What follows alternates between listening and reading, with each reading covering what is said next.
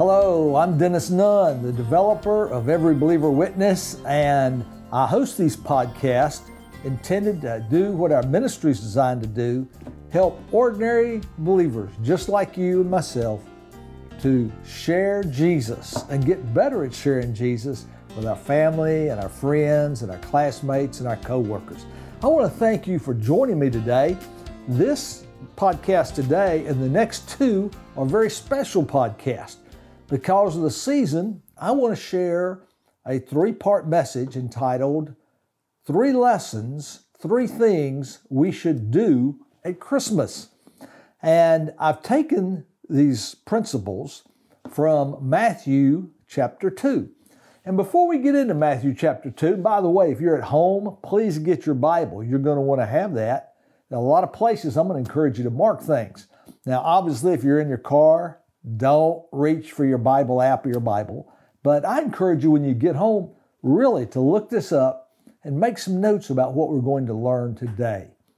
And before we do, I just want to remind you that we don't find celebration of Christmas in the Bible. In fact, we're never told to celebrate Jesus' birth. We're told to celebrate his death, to look forward, and his resurrection, to look forward to his coming again. But we're never told to celebrate his birth. And there's no indication Jesus was born in December, much less December the 25th. In the New Testament, we don't see the early church celebrating Jesus' birth.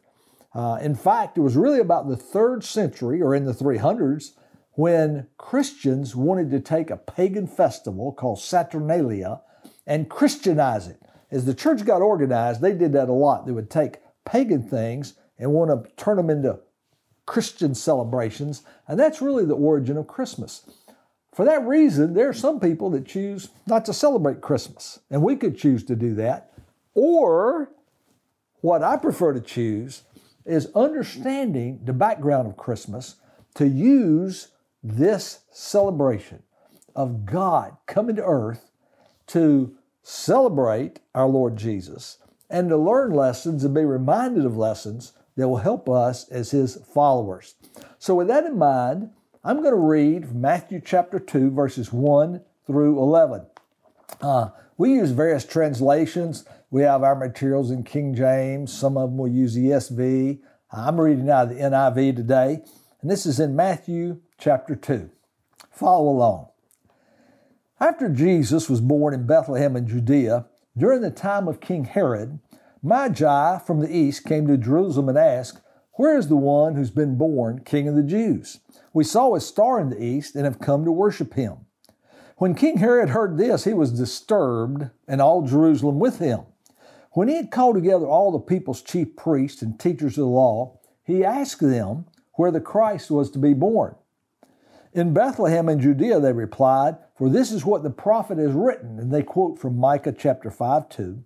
"But you, Bethlehem, in the land of Judah, are by no means least among the rulers in Judah, for out of you will come a ruler who will be the shepherd of my people Israel." Then Herod called the Magi secretly and found out from them the exact time the star had appeared. He sent them to Bethlehem and said to them, "Go and make a careful search for the child. As soon as you find him, report to me so that I too may go and worship him." After they had heard the king, they went on their way, and the star that they had seen in the east went ahead of them until it stopped over the place where the child was. When they saw the star, they were overjoyed. On coming to the house, they saw the child with his mother Mary, and they bowed down and worshiped him. Then they opened their treasures and presented him with gifts of gold and of incense or frankincense and myrrh. And having been warned in a dream not to go back to Herod, they returned to their country by another route. Now, let me share with you, and your pastor and other Bible teachers are going to teach great in-depth lessons on this, but I just want to point out a few things as we go through this. We call these visitors sometimes the 3 wise men. We 3 kings of Orient are. But there's really no indication we're just 3 of them. In fact, it's probably a big group because they'd come hundreds of miles, taking them over a month to get there. They got a lot of valuables with them. No doubt they had guards. They had to have servants to provide the food and things. And so they came, and Magi as a term refers to, in that area of Persia, people who were very learned in certain areas. Astronomy was one of those. And that's why we think them with the star related. They were probably had studied the stars, but there were other sacred writings, even magic. The word magi would be used to refer to them. But I think here in the context, we're talking about guys that understood astronomy. And so they came there and they had seen his star.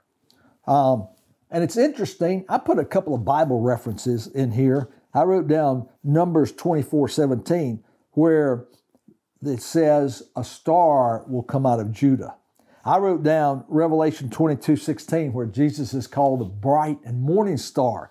So this is not just a shooting star or some natural phenomenon. This is a specific star, and it's led them to Jesus. So they get to Jerusalem, and they go to the king, and they're wanting to find out specifically in this area where Jesus will be born. Bethlehem's about 6 miles away. And it says that when he heard this, he was disturbed. Now, obviously he was disturbed because Herod was a jealous despot. When he thought his oldest son was trying to become king, he killed his own son. Herod killed his wife. Herod killed his own mother. He didn't want anything threatening his rule. So he was disturbed, and all Jerusalem was disturbed. Some of them were disturbed because if Herod's upset, we're in trouble. And then when he called the priest and the chief priest and the teachers there, they had a pretty comfortable arrangement going. So no doubt they didn't want Jesus coming on the scene, disturbing what was going on with them. So when Herod told them, it's over in Bethlehem, the star then, that had obviously paused over Jerusalem, traveled and stopped over the place where Jesus was. And when they came and they found the house where he was, notice when the star stopped, they were overjoyed, and they went in and they bowed down and worshiped him. And this is the very first thing that I see they did that you and I ought to do at Christmas time. This ought to be a time of worship. Now, in verse 2, this is, by the way, this is the very reason they came. Notice, when they came to Herod, they said, "Where's the one who's been born King of the Jews? We've seen a star in the east, and we came for what purpose? To worship him." Then in verse 11, when they got to where the star was, they saw him, they bowed down, they knelt, they bowed down, and they worshiped him. Now, the Bible doesn't define for us exactly, it doesn't give us an exact definition of worship. It really doesn't. The word comes, a compound word, and it really literally means to kiss toward. It would use like a picture of a dog licking the hand of its master. So it's got various aspects of definition of worship, but it would be to honor, to revere, to adore, and the responses or the expressions of having that kind of attitude. In other words, it's kind of like repent. Repent means a change of mind that results in a change of action. You don't just change your mind, but it changes your actions. And worship is an attitude that comes forth in actions. And so I want us to think about the fact that Jesus was worshiped then. He was worshiped then. And by the way, worship of Jesus is seen throughout his life. I started a little chain in my Bible of references. I love doing that. And so notice in verse 11 where it says they bowed down and worshiped him. I circled the word worship, and in my Bible I wrote down 8:2, referring to Matthew 8:2. And let me turn over there and read what happened in Matthew chapter 8, verse 2. If you have your Bible, you can turn with me. So notice Matthew chapter 8. I'll actually start with verse 1. When he, Jesus, came down from the mountainside, large crowds followed him.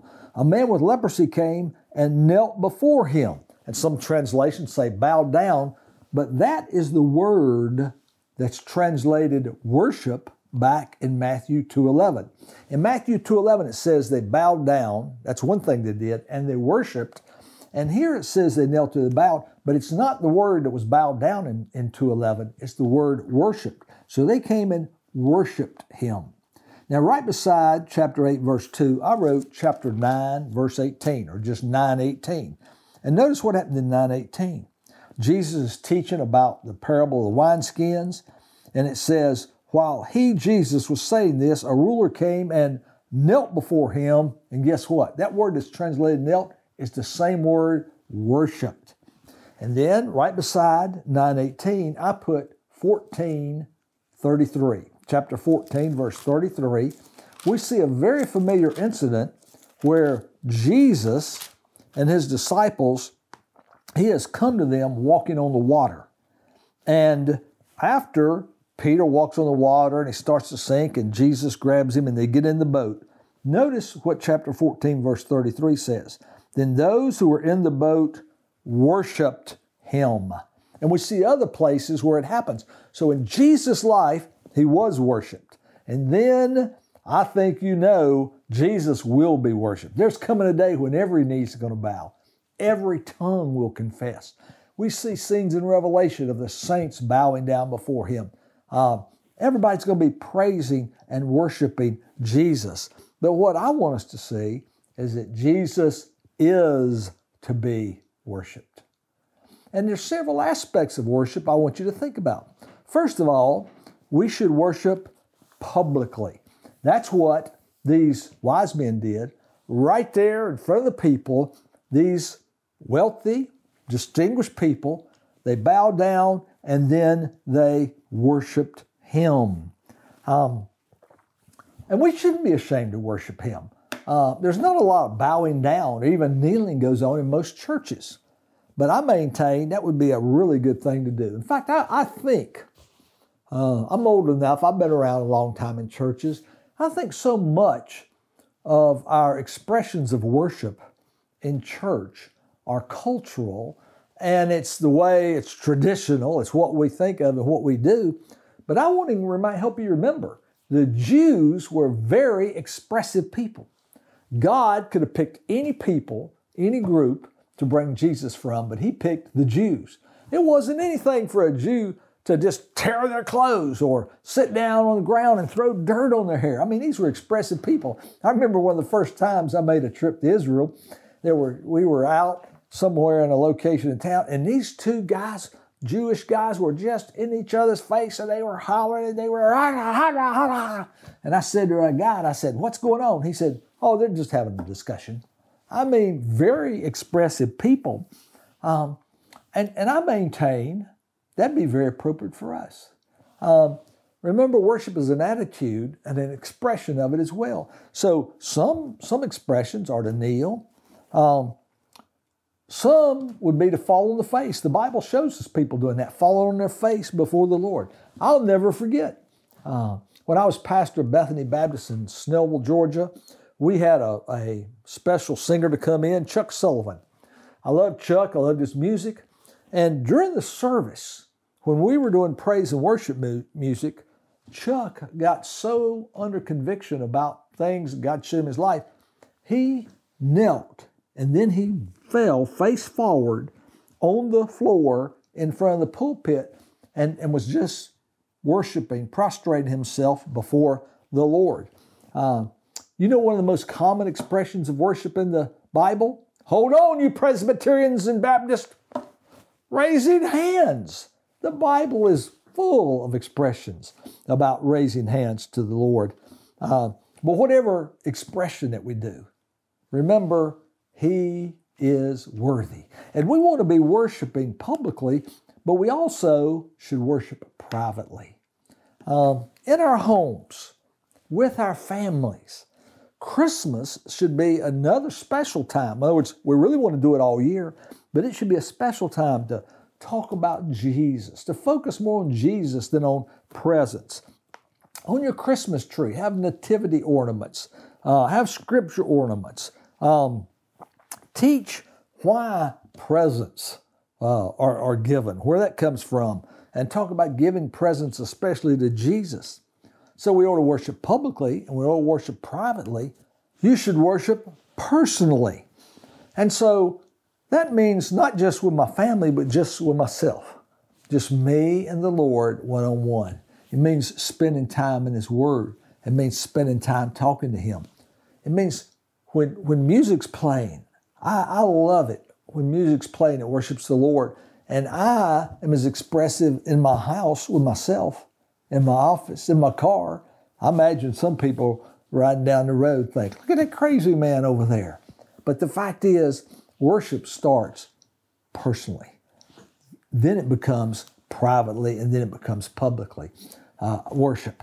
And so don't get so busy this Christmas season that you fail to worship. Remember, what did the wise men tell Herod? Why did they come? We have come to worship Him. So the first of the three things that we want to do at Christmas is worship.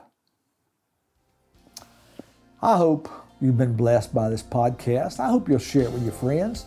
Let your friends and family know. We just want to get the word out, have more people knowing Jesus, bragging on Jesus, and worshiping Jesus. God bless you.